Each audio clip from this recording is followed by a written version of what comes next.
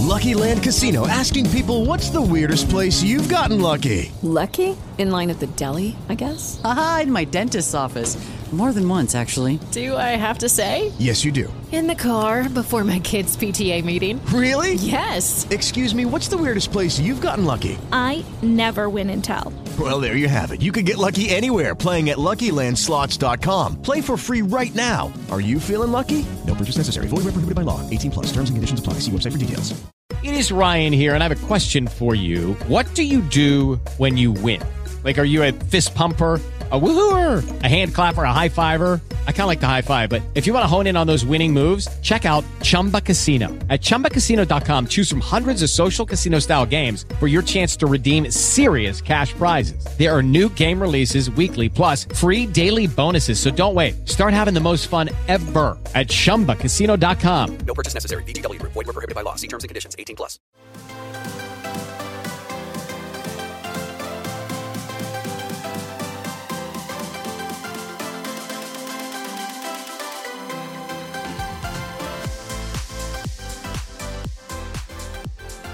Well, hi, everybody. Welcome back. It is good to be with you again. Had a little week off there to get some time once the season seemed to finally be over. But we got a Super Bowl in the books and 4 or 5 days under our belt, and we're getting ready to go to the Combine. So the NFL offseason came and went, and you didn't even know it. We just missed you for a week. Welcome back to our ShawLocal.com Bears Insider podcast. I am Hub Arkush, along with our Shaw Media Group sports editor, Kyle Neighbors, and of course our Chicago Bears Insider beat reporter, Sean Hammond. And guys, it's good to see you again this morning. For anyone who wonders, who's listening to our podcast, how I can see them, we do this every Friday morning, unless we notify you otherwise, at 9:30 Chicago time, and we do it via StreamYard, so it is a live, both video and audio broadcast. All you have to do to join us, if you want, is go to StreamYard. You can go to YouTube,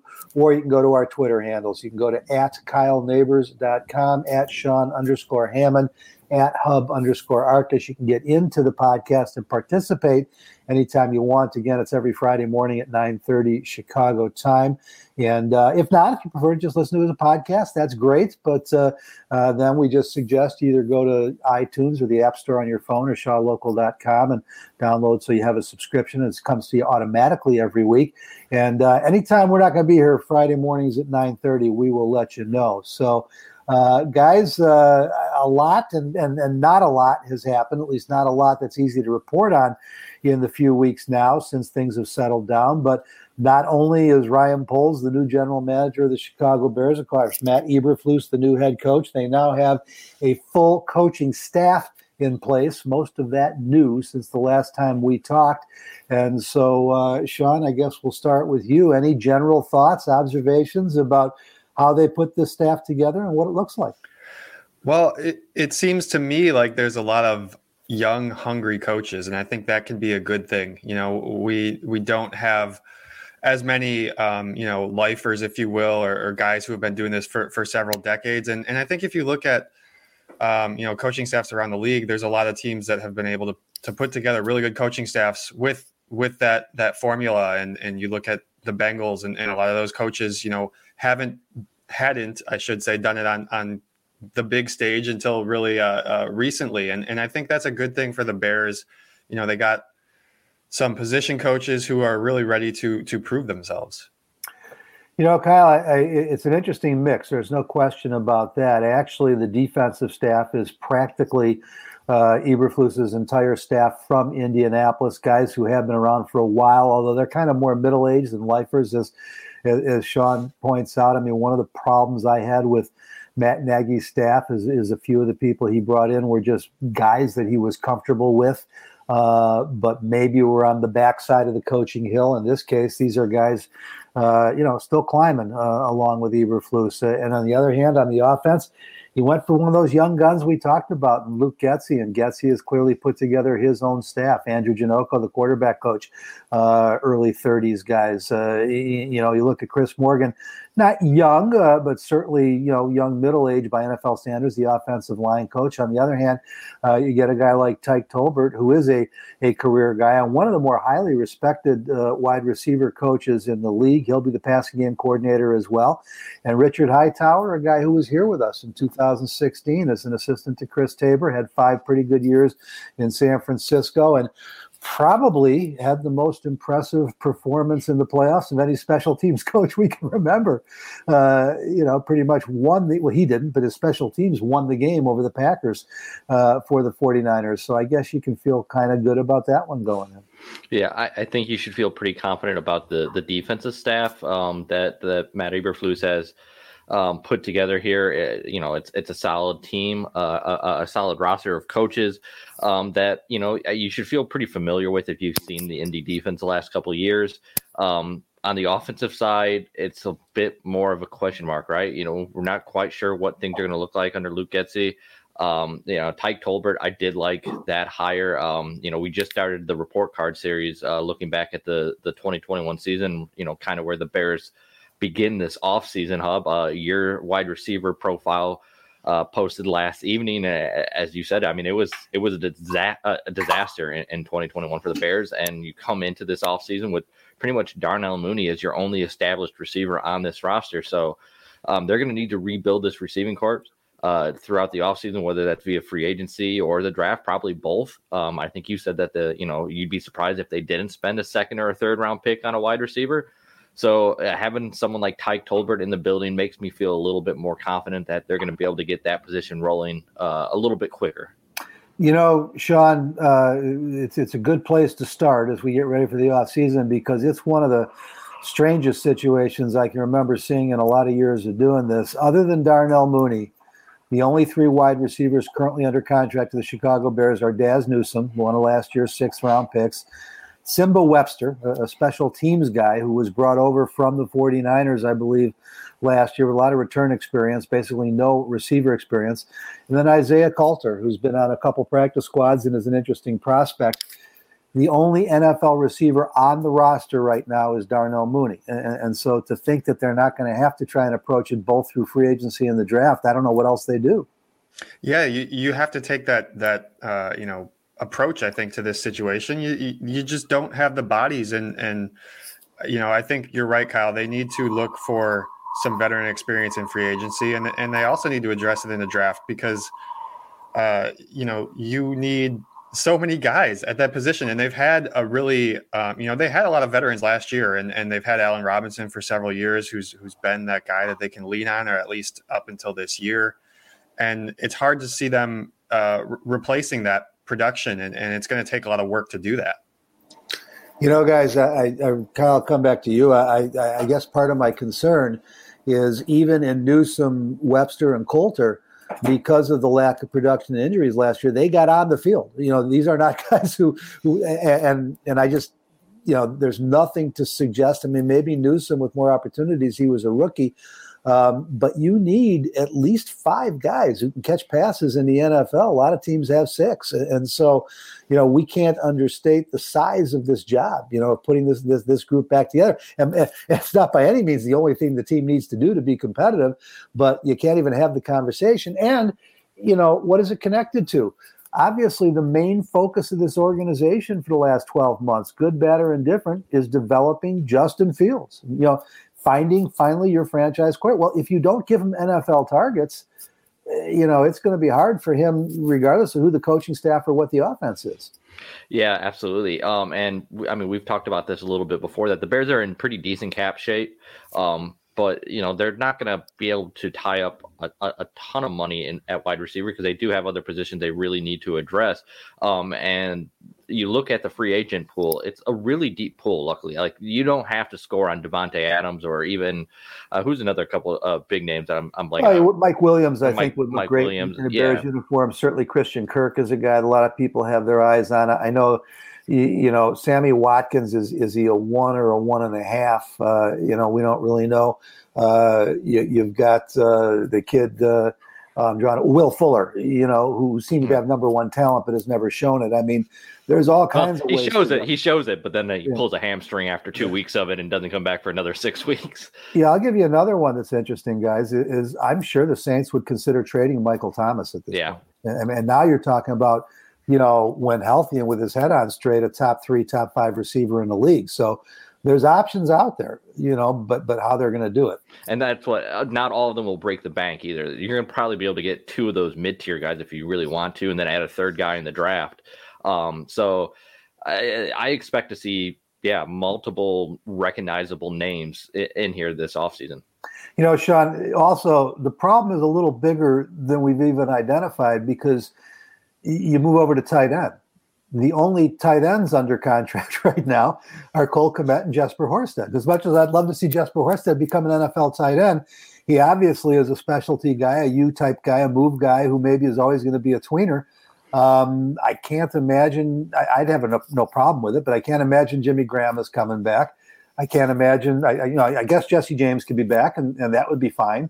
J.P. Holtz is a 3 or a 4 at best. So, fortunately, David Montgomery and Khalil Herbert are good pass catchers, but it's the entire receiving core. And, I think the problems for Fields were really threefold. One was obviously that he wasn't ready. 2 was the coaching staff and the offense. But 3 was the lack of dependable targets, and then we come full circle to Allen Robinson. Allen Robinson has indicated, as much as you can take out of social media and tweets, several times since the end of the season, he loves Chicago. He's trying to suggest either he's covering his behind so he's not the bad guy when he leaves, or he genuinely would still be open to reasonable negotiations. The problem now is, what are reasonable negotiations after the season that they had last year?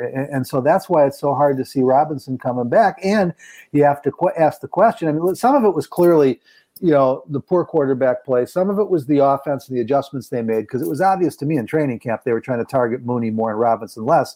And some of it was, the hamstring and the COVID. But was any of it, has Robinson lost a step? I mean, at 28, between his 27 and 28-year-old year, you wouldn't expect that for any reason. We didn't see signs of it in the preseason, but you can't eliminate that possibility either based on the way the season went.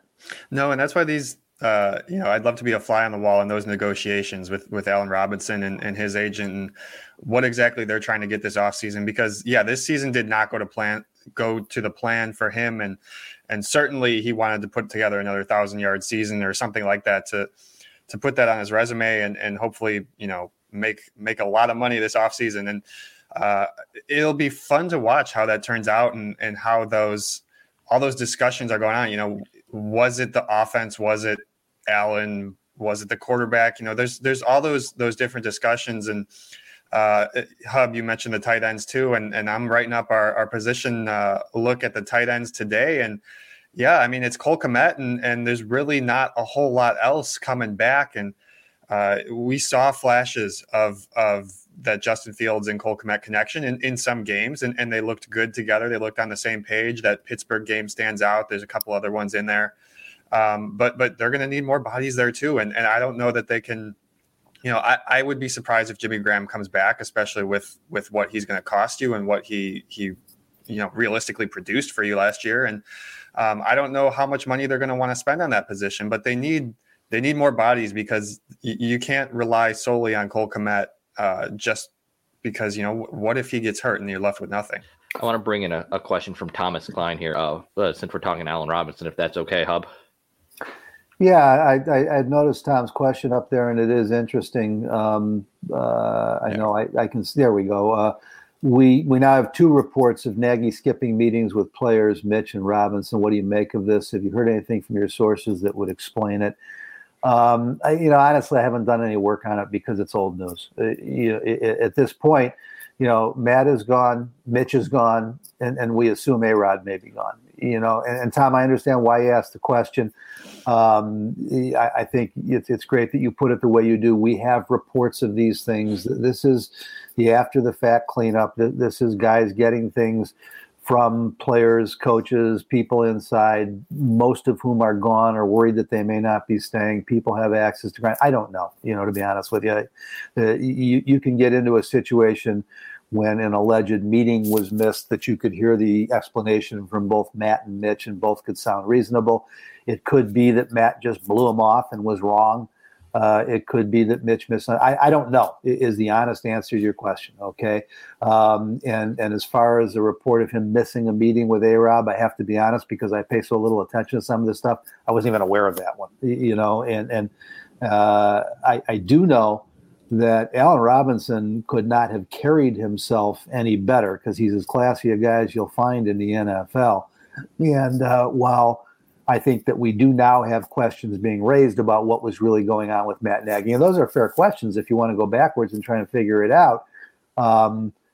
Why he would have soured on Allen Robinson? I mean, geez, Sean, this is a guy coming off back-to-back, 100 catch, 11, 100, 1,200 yard seasons. It just doesn't make any sense. I know the negotiations were not pleasant at times, and I can just tell you from a neutral perspective, knowing what the final offers on the table were from really reliable sources, and knowing that the Bears were a lot closer to reality than Robinson and his agent, maybe that aggravated Matt, but I don't know that Nagy was ever even aware of the negotiating part of it. I know he wasn't involved in any way.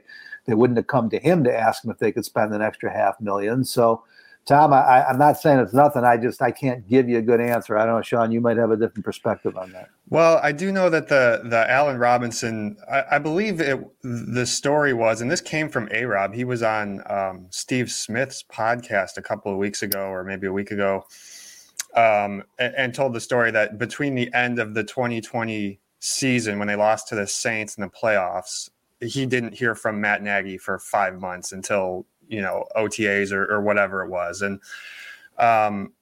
so it came from A-Rob. So from that perspective, I'm inclined to believe him, that he says that. But it was actually, I don't know, if you go back and listen to that conversation, it was really interesting, because Steve Smith was kind of grilling A-Rob a little bit and saying, well, why didn't you pick up the phone and call him? And they had a little back and forth about that and how these relationships between a coach and a player should go, and maybe how Allen could have handled it better too. And as far as, the Mitch thing, I don't know a whole lot about that either.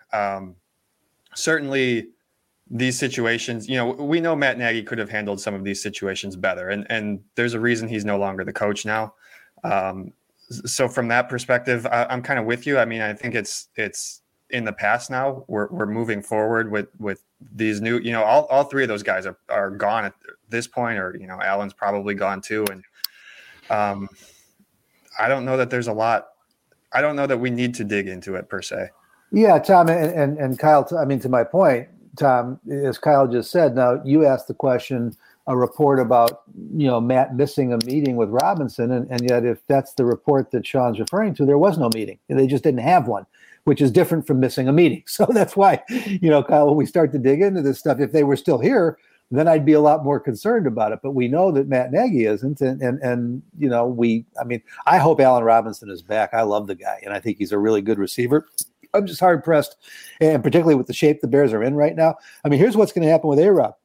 He's going to have to sign a 1-year prove-it deal with somebody, and it's not going to be anywhere near the $18 million he got last year, which made him the third highest paid receiver in the league.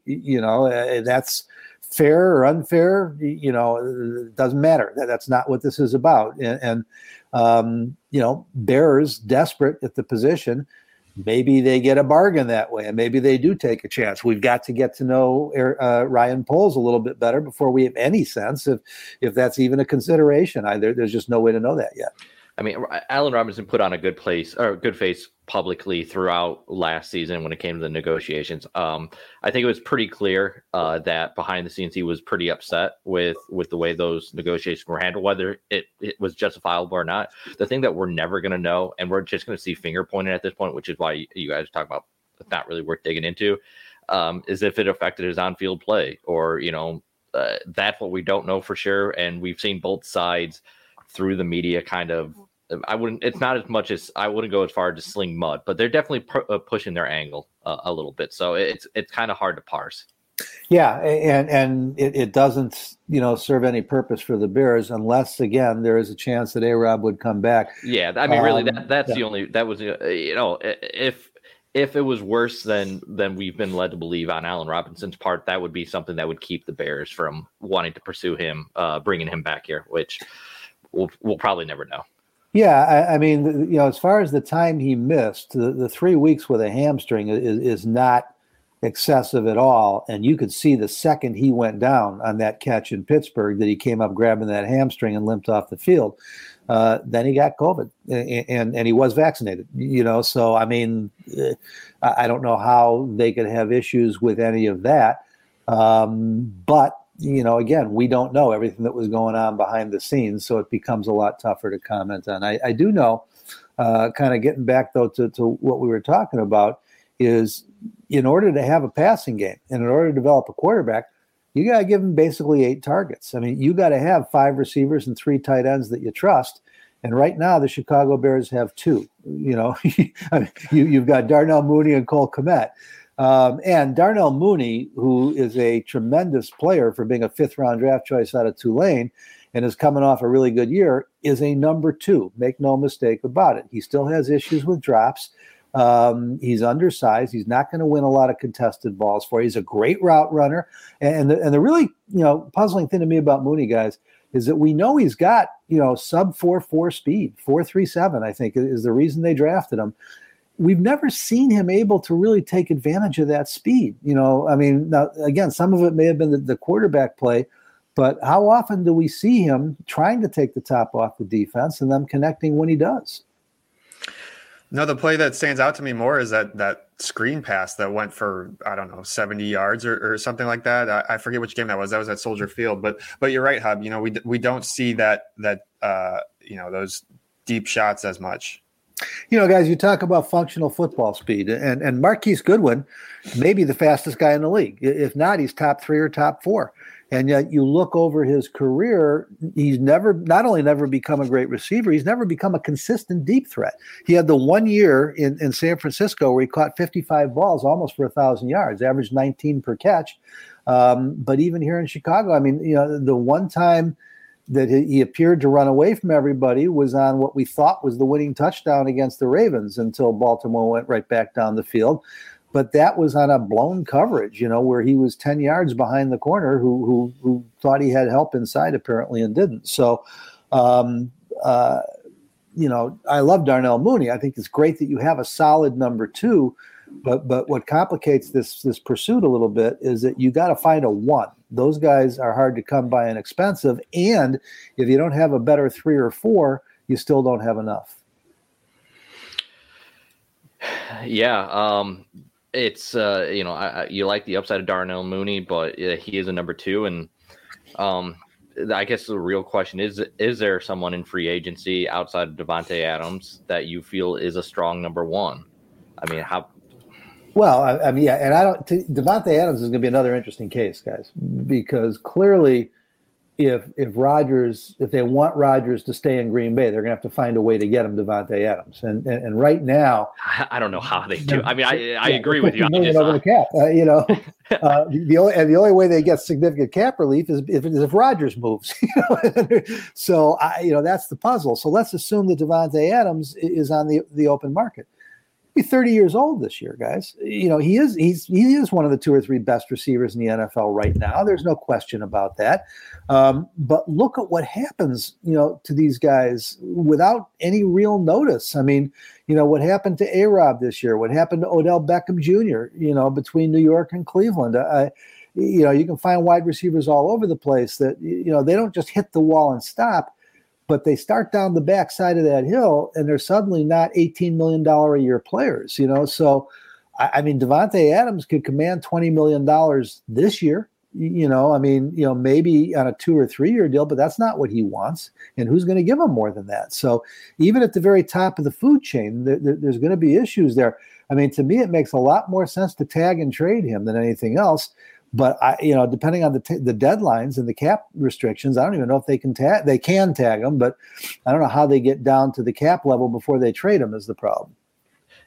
Yeah, I mean they are in cap hell. I was trying to look through their roster last night a little bit to see, what potential maneuvers they can make to really free up a good chunk of cash. And I mean, outside of letting Aaron Rodgers walk in some fashion, I couldn't figure it out in a fashion that would allow them to keep both Rodgers and Devontae Adams. Well, and Devontae Adams isn't the only free agent they got to deal with. Devondre Campbell, they made the best free agent signing in history on a one-year prove-it deal. Now he's an all-pro at 27, and they got to re-sign him, or their defense goes right back to where it was. They had problems at tight end all year last year because Robert Tonyan was hurt after getting, 10, 11 touchdowns the year before. Robert Tonyan is a free agent. You got starting guard Lucas Patrick as a free agent with Elton Jenkins coming back off of ACL surgery. They got a long list of their own guys that they have to consider re-signing just to kind of keep this thing intact. And so apparently Brian Gutekunst better be better than Aaron Rodgers thought he was. I'm definitely biased here since Robert Tonyan Jr. is a McHenry County kid, but we're talking about what the Bears need in free agency and needing more depth at tight end. They need a playmaker at tight end. I think Tonyan showed that in Green Bay before the ACL tear. I think he'd look he'd be interested in a Bears uniform. I think you're right, and I get the hometown part. The problem is that him and Cole Kmet are the same player. Tonyan is not really, even though he's a former quarterback, isn't he? Yes, Indiana State. Yeah, but he still is more. I'm sorry. He was in high school. They moved him to wide receiver in college. Right. Yeah. So you can say he's a move tight end. You would think he is with that background, but when you look at his body type and his speed and athletic ability, he's not a top end, move tight end. He's not a guy you're going to want to line up in the slot a lot or be able to move around the way you could with a Jimmy Graham or, the way they do with guys like Travis Kelce. I mean, Gronk is a traditional Y. And I think that, I don't know, I'd have to go back and watch more tape of Tonyan. I just don't know that him and Kmet gives you the kind of difference that you get between Kmet and Graham, which isn't necessarily a bad thing. It'd be nice to see him come home. And the Bears do have some cap space, and they do have a need. So I'm not ruling it out, Kyle. I don't know that he's the ideal match that I would see with Kmet.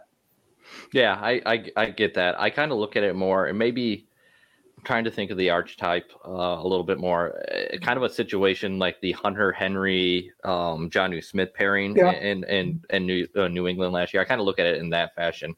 Mm-hmm. But let's see. We got some questions here. We got a question. This happened, I believe, while I was away here, and I don't know much about Brent Salazar. So see if you guys have any thoughts here.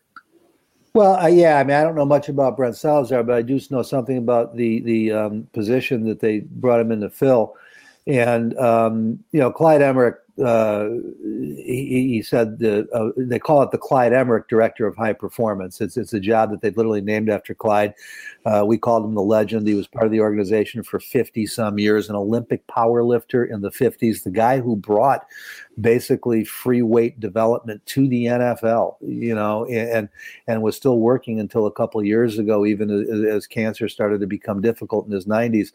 And so basically in Brent Salazar, if you're replacing that job, you're bringing in a weightlifting workout expert, and that's fine. I assume Brent Salazar is a good guy for the job. What puzzled me a little bit, though, Sean, is that I think they retained Matt Nagy, strength and conditioning coach, didn't they? I think that was the only hire from the old staff. I got to go back and look at that because I'm drawing a blank. I believe, Hub, that he has since disappeared off the roster of coaches. Did he? Okay, because I knew that I saw his name there, and I didn't know if it was because he was under contract or so. If in fact what they're doing is combining that job and making him, in essence, a strength and conditioning coach, then it is significant because that is a big change. But I didn't know if Brent Salazar was an add-on with this new title that they created, or if basically that's what they're calling the strength and conditioning. So I'm going to have to do, I'm just being honest, I got to do some more research and look into that before I can really say. Yeah, I would think that that's what they're calling the strength and conditioning. It was Jason Lascalzo previously, and he is not listed among their coaching staff anymore. Okay, because on the day that they sent the alert that the coaching staff was complete, his name was still there. His name was still there. You're right. So we will have to confirm that for you. But in answer to the question, it's not a coaching group that are well known around the league in terms of good, bad, or indifferent. But it certainly is significant, in terms of keeping a team healthy, keeping them in shape, rehabbing injuries. He would work hand in hand with the team. Now, the other name that I haven't really looked for one way or the other is Andre Tucker, who, of course, was the team's head trainer and his staff. And so I don't know for sure what they're doing there either. So until we get that whole group complete, and know if there is a change in approach, it's pretty hard to have any comment on it. All right, let's go over here to Eric Lopez, Hub. Eric wants to know, with all the upcoming free agents on the Bears roster, any idea what the potential camp picks they will get? Oh, comp picks. None, Eric. That's first. Well, let me rephrase that. This year's free agent list, they will get a comp pick if Allen Robinson signs elsewhere. I'm trying to think if they lost to James Daniels or a Bilal Nichols, there's a very good chance that they would get comp picks for them. They're not going to get anything for a Jimmy Graham or a Jesse James. They probably, I shouldn't say, I don't know if they'd get anything for a Tayshaun Gibson or not, but with all these players, while there is the potential to get picks, those would be in the 23 draft, not in the 22 draft. The comp picks come a year later. In this draft, they will have no compensatory picks, or at least that's the strong projection.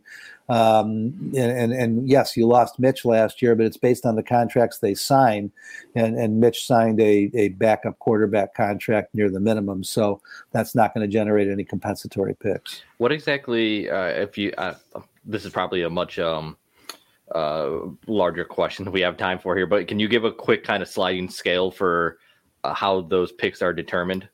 I can't, Kyle, only because it is not a stationary target. This is the compensatory pick thing. There's a couple experts out there. The guy that I follow is at overthecap.com, and he's been really good over the years in getting close in his projections of comp picks. And I do know that it is a combination of the contract the player signs, the value of that contract, how he produces over his first free agent season. That's why the comp picks don't come until the following year. And there is some kind of sliding scale in comparing them to other players and how they performed and where they were drafted. It's a very complicated formula. I don't pretend to understand it. As I say, there are a couple guys out there pretty good at projecting it. And for anybody who wants to go to overthecap.com, because their guy does a really nice job of projecting and explaining, and I'm sure could explain it much better than I can. All right. We got a question from Mike Johnson, a pretty simple one here. Any news on Tariq Cohen? No, and it's not because I'm not trying, guys. Sean, I don't know if you're any different. Asked the question repeatedly at the end of the season of the old Matt and Ryan. I did ask in our shorter one-on-one. I can't remember if it was Ryan or the new Ryan or Matt that I asked, but I asked them what they knew. And the answer is no. I thought it was fascinating that Tariq won the team's Ed Block Courage Award, which goes to a player who shows great courage in coming back from and overcoming injuries and rehabbing and being a great teammate and a great member of the community. But I don't think I've ever seen it to a guy who was rehabbing and didn't get back on the field. It's felt kind of strange.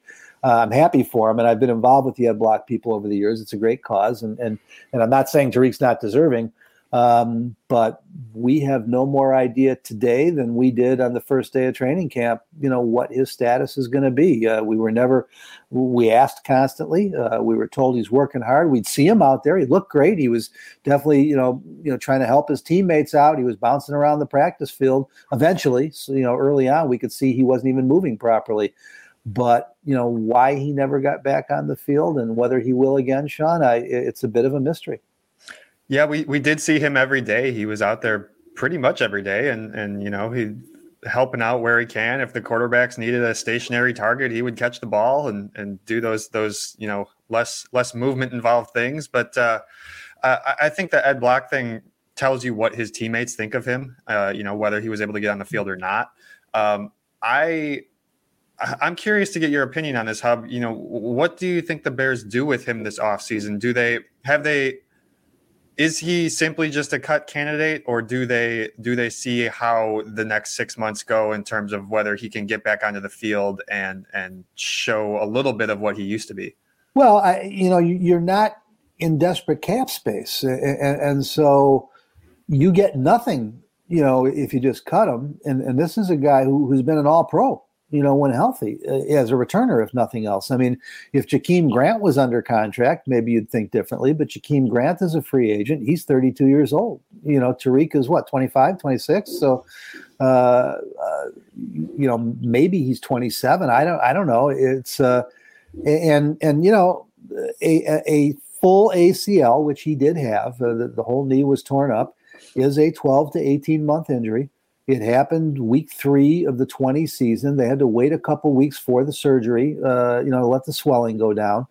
So it's not, absurd or out of the realm that he would miss the entire following season. It's just that other guys are somehow coming back and rehabbing much quicker, and I guess it just depends on the individual. There was a report that he may have needed a cleanup procedure or a follow-up surgery in February of last year. That was never confirmed. And so we don't know if it did happen, what that surgery was. It's possible that with one more offseason, he's back and he's the old Tariq Cohen, and you don't want to give that up for nothing. I think if you were really pressed against the cap, and I don't know what the cap savings would be. I'd have to look at that. I don't even know if it's a significant cap savings. So it's not like your roster is so loaded at the position that that you can't afford to keep him around. I can't imagine Damian Williams is going to be back. I don't think they're terribly worried whether Ryan Nall or Artavis Pierce is back.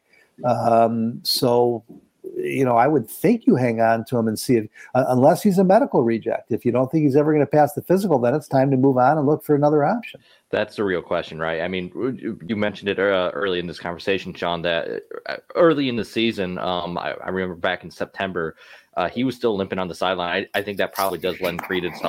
We don't know. This is just speculation that there was, there probably was, I shouldn't say probably even, I think there was a potential of a cleanup operation like that for him to still be limping in September and for him to miss the entire season. That just is really uncharacteristic for an ACL tear at this juncture. So it becomes, is he healthy? I think the cap hit or the cap savings, Sean, I don't know. I think it was like $5 million or something like that. It wasn't super huge. It's not enough that it's going to stop you from signing the people that you want, I don't think. Yeah, Kyle, the only thing I would add here, just so we're clear, is that if there was a cleanup procedure, it was last February before we saw him again back out on the practice field. So the fact that he wasn't really limping, he just wasn't moving, comfortably or naturally, and that would have been after the cleanup procedure too.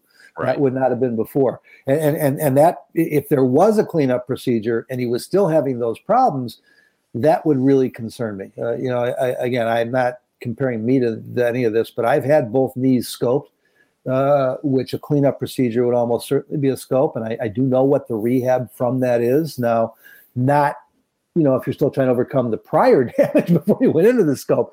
But if they did the cleanup procedure in February, to see him still not moving naturally by, June and July, that felt very strange, again, if there was a cleanup procedure. Yeah, that's what I mean. It was strange that he was still moving kind of gingerly in September, whether it was from the original operation or a cleanup. Right. All right, let's go over Hairless Yoda and Dennis Lanahan have questions about offensive line and free agency. Who are some offensive line free agents that you could see the Bears potentially targeting? Yoda, it is probably the second strongest area of free agency beyond wide receiver at the high end.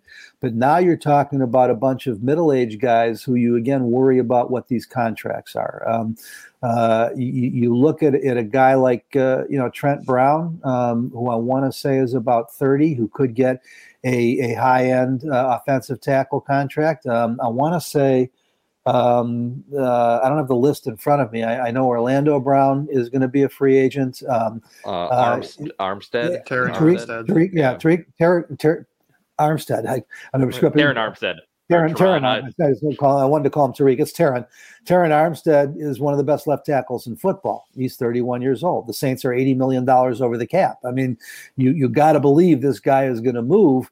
But what kind of deal do you give him? Now, I would think it would be a stroke of genius by the Bears to go sign Terran Armstead, move Tevin Jenkins to right tackle where he belongs, move Larry Borom inside to right guard, and move James Daniels back to center. And you could be looking at a really high-end offensive line with just re-signing one of your own, signing one big free agent, and really be in good shape. So that could be exciting. If you want a center, Ryan Jensen is out there. He is better than Sam Mustipher, but he's not a guy I want to give a $50 million contract to. And I keep getting stuck on the fact that James Daniels, who is a free agent, was the best center draft prospect we had seen in probably 10 years coming out of Iowa, and got about a 6-game trial, at the position with the Bears. And because he was young and wasn't recognizing things and calling signals, they moved him back out to guard. I rely more on my buddy Olin Kreutz, who knows a lot more about being a Pro Bowl center than I do, who has agreed with me from the jump that ceiling-wise and projection-wise with Daniel's tools, that he thinks that we agree he probably projects better as a center than a guard. And so that would be a way to go. I think Larry Borom looked like he had more upside at left tackle than Tevin Jenkins, to be honest with you. So if you're going with the youngsters, I'd rather see Borom on the left and Jenkins on the right. I don't know if they agree with that or not, this new regime, but there is also some real high-end talented guard, including Brandon Scherf and Trey Turner. These are Andrew Norwell. I mean, these are Pro Bowlers, all 31, 32 years old. And so if you can get them on shorter, 2, 3, 4-year deals, it's exciting. But if you got to do one of these 5-6-year deals that you're always, trying to catch up with and never getting the value in the last 2 or 3 years, particularly with a new regime coming in here and talking about building through the draft, I think they're probably going to be reluctant, Sean, to make those kind of deals.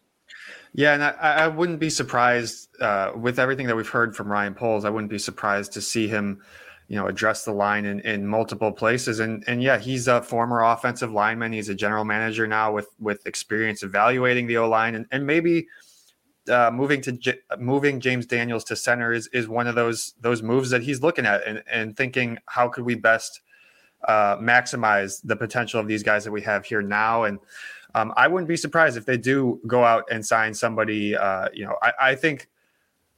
I think that tackle situation that you're talking about, Hub, makes a lot of sense.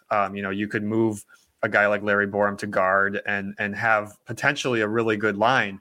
I also would expect them to look for a lot of depth and maybe use 1 or 2 picks on some linemen as well. I know they have limited picks, but from what Ryan Poles is saying, he understands the importance of having depth on that offensive line because guys are going to get hurt. It's something interesting with the offensive line that I've noticed, and this has somewhat to do with the cap situation during these last 2 COVID years, or particularly last year, was we saw a fair amount of veteran offensive tackles kind of linger in free agency. So I think there's the potential, if we see something like that again, where the Bears maybe hold off on that first run of guys and wait to see what kind of, if they can get one of those older veterans on a 1, 2, or 3 year deal. Well, and the guy you could probably get on a 1-year deal is Jason Peters. And at 40, it sounds nuts, but he was playing really well the second half of the season. I'm still absolutely stunned by how well he played with this year. No off season, no training camp. A guy comes in like a man 340 pounds like that, who looks like he's never been in shape. Believe me, he has been. He's going to the Hall of Fame. But guys, part of the issue with this. And this is not a cop-out. This is just timing and time of the year. We are going to get another visit with both Ryan Poles and Matt Eberflus the week after next at the Combine in Indianapolis. It will be it'll be in person, which will be nice. And I think it'll be in a larger group, more traditional presser setting. We'll learn some more. If there are owners meetings, that's where you really get a chance to sit down with these guys for some extended time and go on and off the record. And that's where you get a chance to start to know them a little bit. But you look at 2 moves that were made this week, and I don't know what to make of them, but they signed long snapper Bo Brinkley and punter Ryan Winslow. Now, both Patrick O'Donnell, who's been with the team, 8-9 years now, and is a good but not great punter, but has improved every year as a Bear, and Patrick Scales, who I believe initially took over from Pat Manley, are both free agents. does this mean that they're moving on? I mean, Winslow has never really been an NFL punter. He started as an undrafted rookie free agent with the Bears. He may have kicked in a couple games over the last few years, but he's not an established punter. Brinkley, on the other hand, he is an established long snapper. He's done it in the league for a couple teams over 5-6 years. But you see moves like this, and is it just, do they hope to bring back, O'Donnell and Scales too? And is this camp competition, which would not be unusual, would be wise? Or are O'Donnell and Scales not coming back for reasons, that the new personnel evaluators are in charge of? And Sean, this is the stuff that we just have to let play out a little bit before we have a better sense of what the plan is. Yeah, it's hard to know what those moves signify, and you're certainly right about the punter. He doesn't have a ton of NFL experience, and certainly O'Donnell does. And sure, he could improve in certain areas, but he's generally pretty good at what he does. I don't know. Maybe they are looking at going in a new direction at those positions, and those guys both of them are going to be free agents, aren't they? O'Donnell and they are free agents. Yes. Yeah. So, but I mean, Brinkley has 138 NFL games. Winslow has 6. Yeah. So that's what do they know about Winslow that the other 3 teams he's been with didn't like? That's where. And by the way, he may be the next Pro Bowl punter. I'm not criticizing the move. We just don't know, how Ryan Poles and his staff are approaching this. Is the point? I didn't expect some punter talks today. Yeah. not a lot of time spent on punters usually. I like it. Yeah, I have no idea what the plan is there. I mean, it's not like signing Patrick O'Donnell is going to be a big cap hit either. I don't, how many punters really, dinghy against the cap in the league right now. I guess this is what's part of that. This is part of what's exciting about starting over with the new regime, particularly Ryan Poles. This guy's been a personnel director in Kansas City. I mean, he's been working this for the last 10, 11 years. He has a pretty good handle, I assume. And if not, he brought in Ian Cunningham to help him, who also has a pretty good handle, I assume, on the talent around the league. They had already done their preparation, their in-season preparation for the draft this year in Kansas City and Philadelphia. So, I mean, it's not like these guys are coming from college or they're novices. They've never done this before. So when they sign a Brinkley or a Winslow, I take it seriously, but I don't know if it's for competition or if it's tryout players, or if they think that they've now got their new long snapper and punter. That's what we have to wait and see. And maybe it's just a message that, hey, everybody has to prove themselves, even our longest tenured players, because Scales is the longest tenured Bear, is he not, Hub? I think it might have been O'Donnell. O'Donnell? Yeah, well, O'Donnell's been here longer than Scales, and I'm trying to think. Sherrick McManus didn't make it back this year. So I think it would have been Patrick O'Donnell. I do believe that Kyle is right about that, or may still be Patrick O'Donnell. And the other thing of note, guys, and this is not really relevant to how good or bad the Bears are going to be, but it does become an issue. Patrick O'Donnell is the Bears player rep. And I know that he's not a rabble rouser or a radical or somebody who gets overly involved.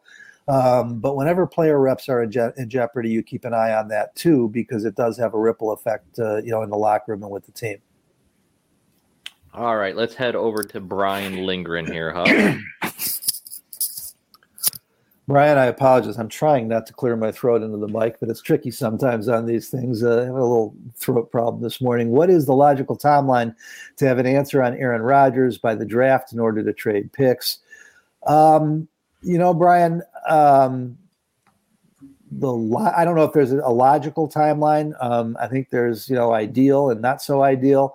Rodgers has indicated that he doesn't want to drag it out because he doesn't want the team to suffer. Have no reason to doubt him on that, other than the fact that he dragged it out throughout the entire offseason last year and didn't care if the team suffered. I guess we have to wait and see. The team has already said what they want. Everybody who can speak has spoken. Mark Murphy, the president of the team, Brian Gutekunst, the general manager, Matt LaFleur, the head coach, they've said, we want Aaron Rodgers here. We want him back. So it isn't a question of what the Packers want to do. It's a question of what Rodgers wants to do. And I can't pretend to know what he's thinking. Contrary to what some people want to believe, I don't even know what his political views are. I don't know what goes on inside Aaron Rodgers' head. I don't know. Sean, I wish I had a better answer, but I will tell you that I think where you were going with this, maybe I should try answering your question because I think I know what you're asking. For the Packers, yes, ideally, for anybody, it's before the draft because you want those picks this year, or a pick this year. You're going to get multiple picks. And if you're going to be without Rodgers on your roster this year, you want one of those first round picks this year. So from the team perspective, you'd almost, you would, if Rodgers is genuine, he doesn't want to hurt the team, he should make it happen before the draft. If he's leaving, if he's staying, I guess it doesn't matter. But the team has already said where they're at. They have no control over this. This is in Aaron Rodgers' hands now, and hopefully he won't drag it out this year the way he did last year. Yeah, I think one other date to watch too is the franchise tag deadline. We were talking earlier about Davante Adams and Rodgers and how they sort of coexist in this offseason. And certainly if you're the Packers, you would want to know who your quarterback's going to be by that deadline, which is March 8th this year. But before you know what you're going to do with Davante Adams, but who knows if Rodgers is thinking that way. Yeah, I mean, I think it's a great point, Sean. They certainly can retain Adams without tagging him, and if they don't, he's not gone, on March 8th. But that shows that they've protected themselves either way, and it does send a powerful message to Rodgers. So in that case, you're absolutely right. Of course, the problem is that once you tag him, I guess you can rescind those tags too. But I'm not sure what the deadline is on that. So that's something we'll look into and have an answer next week. I think the deadline is usually, is it June? Well, there's a deadline to sign to accept the tag. Okay. And there's a separate for when you can rescind it. But I don't know about rescinding them. I know you can, but I think it may be even earlier than that. I don't know. We got to look into that to get the information. I apologize. If Aaron Rodgers isn't back in Green Bay, I don't expect Green Bay to go the free agency route for a quarterback. I think they'll probably give Jordan Love a year, but if Aaron Rodgers isn't back, they certainly would want to know before the draft, one, so they can get the draft pick. But I would assume they probably wouldn't spend a first rounder on a quarterback, but I could see them spending a day 2 pick on a quarterback because I don't know about you guys. They very small sample size. We saw Jordan Love live in game action. It didn't go well. I don't know if they view him quite as highly as they did when they drafted him. Yeah, I mean, Kyle, I think that's more than fair. But the flip side of that issue is that not only do you use a first-round pick to take him, you traded up to get that first-round pick. So you have multiple assets involved. This is his second year. He's had one start. And if they are ready now to use a first-round draft pick again on a quarterback, then that's an admission of one of the great failures of all time. That's what I'm saying. I think Jordan Love would be their first choice. Give him a chance, but I think that they draft a quarterback. Yeah, like I said, second, third, maybe fourth round. Someone that if Jordan Love does fall flat on his face, that they can say, okay, we have a backup plan to try and develop. I think they have to do what the Bears did last year with Dalton, only do it better. I mean, you're in the same boat, really. You have to bring in a veteran who can start if Love can't, because you're the defending number 1 seed in the NFC. And, we have lived for the last decade, it seems, on this premise that the Packers are a mediocre football team without Aaron Rodgers. When you look at this year's Pro Bowl selections, when you look at this year's All-Pro roster, when you look at the Packers' record this year, it argues that may not necessarily be true. He is not the only talent on the team. Now, I'm one who's advanced that theory, so I'm not, criticizing anybody else for believing that. But if Rodgers is gone, the idea that the Packers curl up in a ball and die is ridiculous. I mean, there is talent on that football team. And if Love is not the answer, but you get another veteran quarterback who is capable of winning games, they're going to try and continue to contend and compete while they look for the next Rodgers. So I would think that they would do both if Rodgers isn't back. I would think they'd bring in a veteran and draft one and hope that Jordan Love, people have forgotten because it was 15 years ago. Aaron Rodgers spent 3 years on the bench, before he became a starter and was pretty bad the first half of that first season. So I'm sure they're going to give Love a shot, but before they decide to write off that experiment. So quickly to wrap up Aaron Rodgers talk too here, what if he's not back in Green Bay? where would you put kind of, if you could rank maybe the top spots you think he could land? Well, you look at the teams that are quarterback needy. I think everybody's already got him in Denver. Denver and Tampa, right? Well, yeah, and I'm not sure why Denver, other than it's closer to California, or again, there's this perception that we know Aaron Rodgers and what he wants and what he's looking for lifestyle wise. I don't know. I don't know if Denver appeals to him or not. Tampa has another issue, though, in that they are about even with the cap, but they have more starting players who are free agents than any other team in the league. And even if they got Rodgers, they're going to have a hard time keeping the core of that group together. Pittsburgh is absolutely needy at quarterback. Washington has got to find a quarterback. We don't know what the Russell Wilson situation is in Seattle. Guys, I have felt from the beginning that if something were going to happen here, the thing that made the most sense was a straight up swap of Rodgers for Wilson, and then you supplement with draft picks one way or the other if you have to. Rodgers is worth more than Wilson, but Wilson is what, 4 or 5 years younger. And again, Rodgers can try and control this. He can refuse to report to Seattle, but would he? I don't know. Would Wilson allegedly gave the 4 teams he wanted to go to last year. I don't think Green Bay was one of them. Were they? I know the Bears were, but I don't think so. Yeah. Would he go back? Would he go to Green Bay? He played at Wisconsin, if you want to talk logical, to me, if teams are going to do this, that's the one that makes the most sense. Would it be insane to think that San Francisco could make a play? Like if they decide, okay, we're going to move on from Jimmy Garoppolo, could a Trey Lance package, I don't know if John Lynch would consider something like that, but if they said, this is our window now, we don't want to, worry about the upside of a young quarterback, let's go get Aaron Rodgers and give ourselves a 2-year window. Do you think they'd do something like that? I would certainly hope not. They spent 3 first-round draft picks on Trey Lance, and he hasn't played yet. And by the way, and when he was forced into duty, he was better than Justin Fields, I think it would Trevor Lawrence or Zach Wilson. I think it would be insane too. I do think that we've seen teams act a little more aggressively in terms of when they feel they have that window open. It's the only reason I brought it up. Yeah, but Kyle, I think more to the point, and people miss this, the only reason to move on from Jimmy Garoppolo is Trey Lance. Jimmy Garoppolo, he's got one of the best records of starting quarterbacks in the NFL. And oh, by the way, he just beat Aaron Rodgers and the Packers in Lambeau for to go to the title game. So I can't imagine that. I get why you'd ask it, but no, I can't really imagine.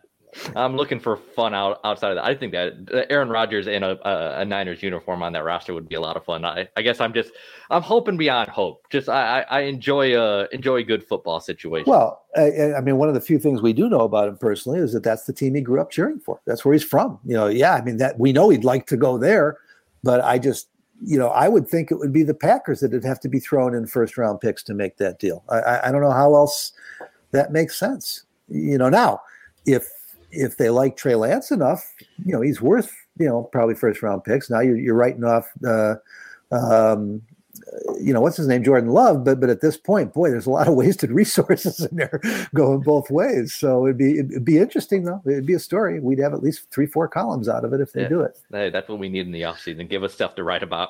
All right. We're running here at an hour. We got one more question from 8 Hour Vibes, and it's a pretty good place for us to end here. Here you go, Hub. 8 Hour Vibes wants to know, if Ryan Poles decides to trade players for draft picks, who do you think is the most tradable?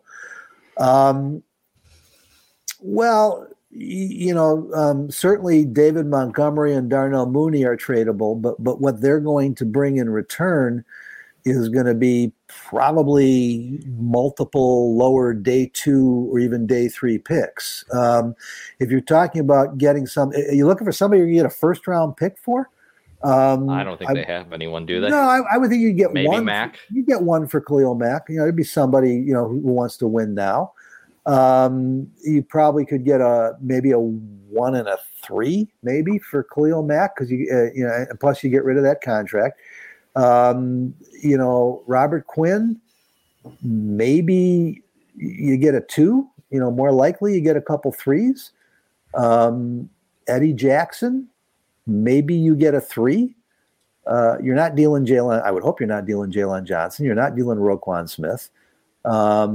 That's about it. You don't have a lot to offer in the trade market. The only blockbuster deal is Justin Fields, and I wouldn't do that, knowing what the quarterback class looks like this year. And there's nothing in free agency, and I still believe in Justin Fields as a prospect. But if you're looking to make a big move, that's probably the only one you can make. I don't know, guys. Am I missing somebody?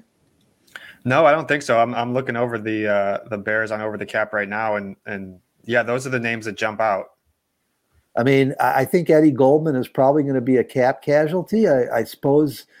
I mean, but he's not a cap killer. You might be able to get a 4th or 5th round pick for him. Yeah, maybe Eddie Goldman. I don't know what you could get for Nick Foles, but then you need a backup quarterback too. Yeah, I don't think you can get anything for Nick Foles. I don't think you can get anything. The perception is you're going to cut him. I mean, typically when you're talking high draft picks, we're looking at what quarterback, wide receiver, offensive tackle, edge rusher. Edge rusher. Yeah, that's why Khalil Mack. I mean, look, hey, Von Miller at 33 and a free agent, Denver just got a 2 and a 3 because the Rams wanted to win now. So you've got Khalil Mack just turning 31 and under contract for a few more years. And once you get that contract, you could massage it so you can make it more cap friendly for you.